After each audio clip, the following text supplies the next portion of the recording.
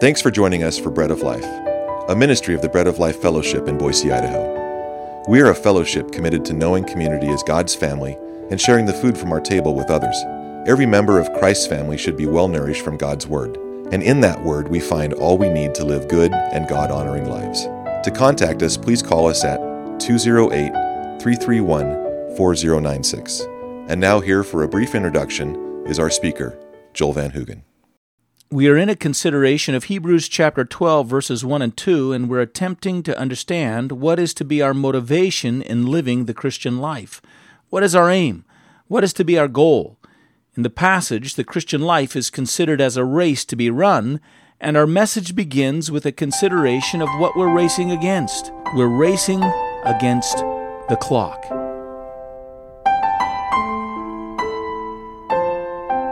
Therefore we also, since we are surrounded by so great a cloud of witnesses, let us lay aside every weight and the sin that so easily ensnares us, and let us run with endurance the race that is set before us, looking unto Jesus, the author and the finisher of our faith, who for the joy that was set before him endured the cross, despising the shame, and sat down at the right hand of the throne of God. We are told in this passage that we're to be running a race, and this race is a race to reach men while it is still day. It's a race against the clock, and it's not just a race against your clock, but it's a race against the clock of others.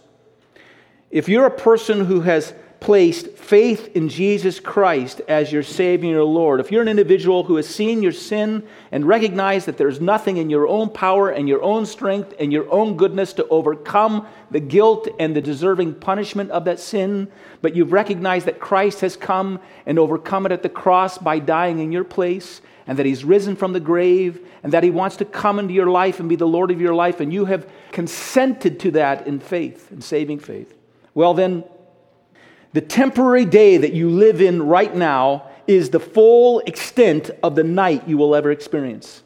And your night is coming to an end, and your unending eternal day is about to dawn upon you. If you're a person who hasn't done that, if you're just outside and you're still considering it or contemplating it, you might know all the right truths and all the right information, but you have not consented in faith to yield your life before Jesus Christ. At this moment in time, you are in the middle of your short temporary day. You're in the middle of your short temporary day, and night is falling, and you are facing an unending and eternal night, forever without the Lord. And that's the reality. This is our night, but in this time period, because it's your day, we're running in the light of your day to reach as many. We're running in the light of the day of lost men and lost women to reach as many for the gospel of Jesus Christ before their night comes upon them. That's the race we're running. That's the race that we're engaged in. We're also in a race to honor Christ, to live for Him, to be like Him, to let Him live out from our lives His holy graces, to live out from our lives the love that He has for us and the love that He has for others. And this is a race as well to run away from and outpace the deceptions of Satan who would seek to destroy us, to outpace the resistance of the world that is an age that is against the rule of Christ in their life, to outrun the weakness and the sin proneness of our own flesh. We're in a race. It's a race against the clock. It's a race to glorify God. We're trying to outrun Satan and the world and our own flesh in the pursuit of reaching as many people as possible. And it's a long race. It's not a short race. It's a marathon. And it's tiring and it's hard. And we need the right motivation for the race. We need something that will motivate us, that will help us to endure. And so over the last couple weeks, we've looked at various forms of motivation that we might have to run this race, to reach as many for Christ, to glorify Christ, and to outpace and outrun our own weaknesses and our own temptations and our own disappointment. We've said that we need to have a motivation that will hold up in the heat of the day and in the length of the run, and that there are some things that can be used to motivate us, and God actually can work through these motivations, but they're not the best, and they won't hold up through the endurance of that race, and they won't hold up in the heat of the day. And there are things like this. There are people who go into ministry or try to serve God, and really what it is they're hoping that as the result of what they do for God, they'll be able to build up their own faith. They'll be able to see the positive results of the things that they do, and it will help them believe more. And, well, the problem with that is it's not an expression of faith. That motivation is really an expression of your unbelief. If we can get more people in our church, then we know we're really in the right position. If more people will raise their hand, if more people will walk an altar, if they'll claim faith in Jesus Christ, if the polls will show that there's a growing number. Oh, it's really distressful today because the polls are showing that more and more people are leaving the church. Maybe we're on the losing side. We're not. We're not. That kind of attitude, that kind of motivation is an expression of unbelief and not of belief. The Lord Jesus actually indicated to us that in the last days, there are going to be few. The Lord Jesus said when the Son of Man returns, He said, will I find faith on the earth? He told us that there will be a day of diminishing responses to the gospel. That's not the evidence that we need, and that's not why we do it. And if we do, that motivation won't hold up, and it literally won't hold up against what God has said is going to happen through the course of history, human history. There are other people that get involved in the ministry because they're looking for a place to feel significant. And they want to feel significant and importance, and they see somebody doing things that they think are significant themselves, and they think, I want to be a part of that because that's the significant thing to do. And then they start thinking, I want to be as significant as that person. And then they start thinking, I want to be more significant than that person. I want more honor than that person. And they begin to do it out of selfish ambition. Paul in Philippians says, I praise God that Jesus Christ is being proclaimed by people, even if it's out of selfish ambition, because Jesus Christ is being proclaimed. But I'm telling you, that's no good for the person who's doing it for the wrong reason. It's not a motivation that will hold up, and it's not a motivation that ultimately will present or bring to them any great reward in their own life because of that service. You could be motivated by just being obedient to Christ because you want to be a dutiful servant to Him, and that's good, but duty over a long period of time can turn into drudgery if you don't have a supplementary motivation greater than that. You can be motivated, we said, by compassion, which is good. Jesus had compassion on the crowds. He saw them as a sheep without a shepherd. You can be motivated by compassion, but the problem with that is eventually that compassion can kind of turn to where you're basically doing everything and you're serving people for their benefit and for their aid and their help, and then you start thinking it's just not fair that these people don't have the opportunities that I had and don't have the truth that I have, and so actually you don't know it, but you're actually doing it for man and you're not doing it for the glory of God. You actually start doing it because you think, I think in a sense, it's not fair that God gave them that kind of life instead of the life I had. So I'm going to improve upon what God did for them. Well, that's not a motivation that holds up. That's not the way you should approach it. So what we came to last week was the compelling motivation of the call of God upon our lives. So strong that it grabs hold of us that we can't let go of it. It's like a tiger's tail that we have a hold of, and you just don't let go of a tiger's tail.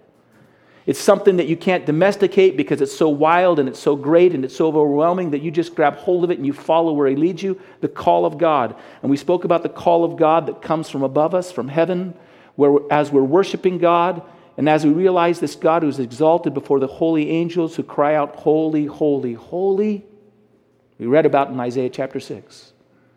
And as we worship God and we catch vision of Him and we come before Him and realize that this almighty, all-powerful, utterly holy God extends to us forgiveness and cleansing, we hear Him say to us, who will I send and who will go for me?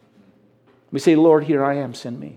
There's a call. We said it's the call that comes from all around us. It's the call of earth. It's the call of man. We took it from Acts chapter 16 where Paul is seeking to bring the gospel into Asia, and he's resisted over and over again. And so finally, he, in the fatigue of his efforts at working to bring the gospel to more and more people, he comes to a stopping point, and he's sleeping. And in the midst of his sleep, he has a vision of a man from Macedonia, which is Europe. And the man is standing over him, and the man has his arms outstretched, and the man is saying, come over and help us. We said, listen, the more you give yourself to obey Jesus Christ and to pray for people and live before them Christ's love and to extend yourself into their lives and to speak to them the truth of the gospel of Jesus Christ, the more that you do it, what will happen to you is you will see in the depth of their need, and even though they might be silent, and even though they might even be resistant, you'll hear from the heart of humanity the cry for God, come over and help us. It's the cry of man, and it's all around you. It's in your neighborhood. You walk through your neighborhood. Here's an assignment for you. You walk through your neighborhood and you pray as you go. And you do that over and over again. And you encounter people and you speak to them and you get to know about their life and you pray for them. And as you do that, the preponderance of your work and your labor and your effort will create within you a tender heart where you hear their cries, the cry of man saying, come over and help us, with their hands outstretched. We said the third cry was the cry from beneath us. It's the cry of hell. And we read it in Luke chapter 16. We read of a man, the rich man who went to hell, and a poor man who lived outside his grave named Lazarus who went to heaven, or Abraham's bosom, in the story that the Lord Jesus told. In hell, that rich man looked up and saw the comforts and the benefits that Lazarus was experiencing, and he saw Father Abraham, and he cried out and said, Father Abraham, send Lazarus over, have him dip his finger in water and touch the tip of my tongue, because I am in torment in these flames. In other words, I thirst. No, it's not possible.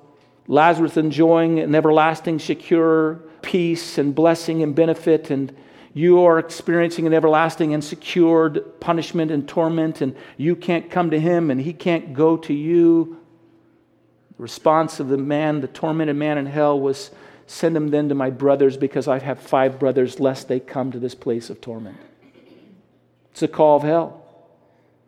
As we intercede for people and as we pray for them and as we engage their sin even though they're not engaging it themselves, and as we consider the consequence of their sins, which is ultimately an unending separation from the God who loves them and gave himself for them, as we consider these things and as they weigh upon our hearts, it may be that God will allow us to sense and hear the cries of the damned saying, somebody go and warn them lest they come to this place of torment.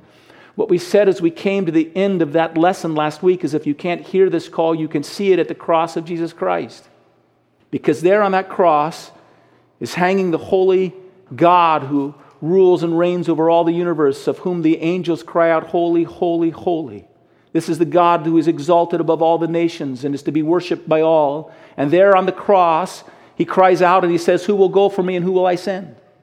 And if you look again, what we said is you see a man hanging on the cross, a man who was born of a woman, born under the law, knew temptation just like we knew temptation, suffered hunger and thirst and depravity and deprivations, who now is beaten and battered and bleeding and is fighting for breath, and his hands are outstretched. In the form of a plea, he cries out and says, come over and help us, as he suffers the misery and sorrow of humanity. And then we said if you looked again, what you would see is a damned one. And on the cross, he cries out, I thirst. I thirst. Somebody go and warn them lest they come to this place of torment. Because there our Lord was carrying in our place the hell we deserved. That's the call. That's the call from heaven, that's the call from earth, that's the call from hell, that's the call above us, around us, and beneath us. It should compel us. Thank you for joining us today at the Bread of Life, the radio ministry of the Bread of Life Fellowship in Boise, Idaho. It's our delight to share with you a morsel from our weekly time in God's Word. If you'd like a copy of this message, call us at 208-331-4096 or go to breadoflifeboise.org to learn more. Until the next time, God bless you.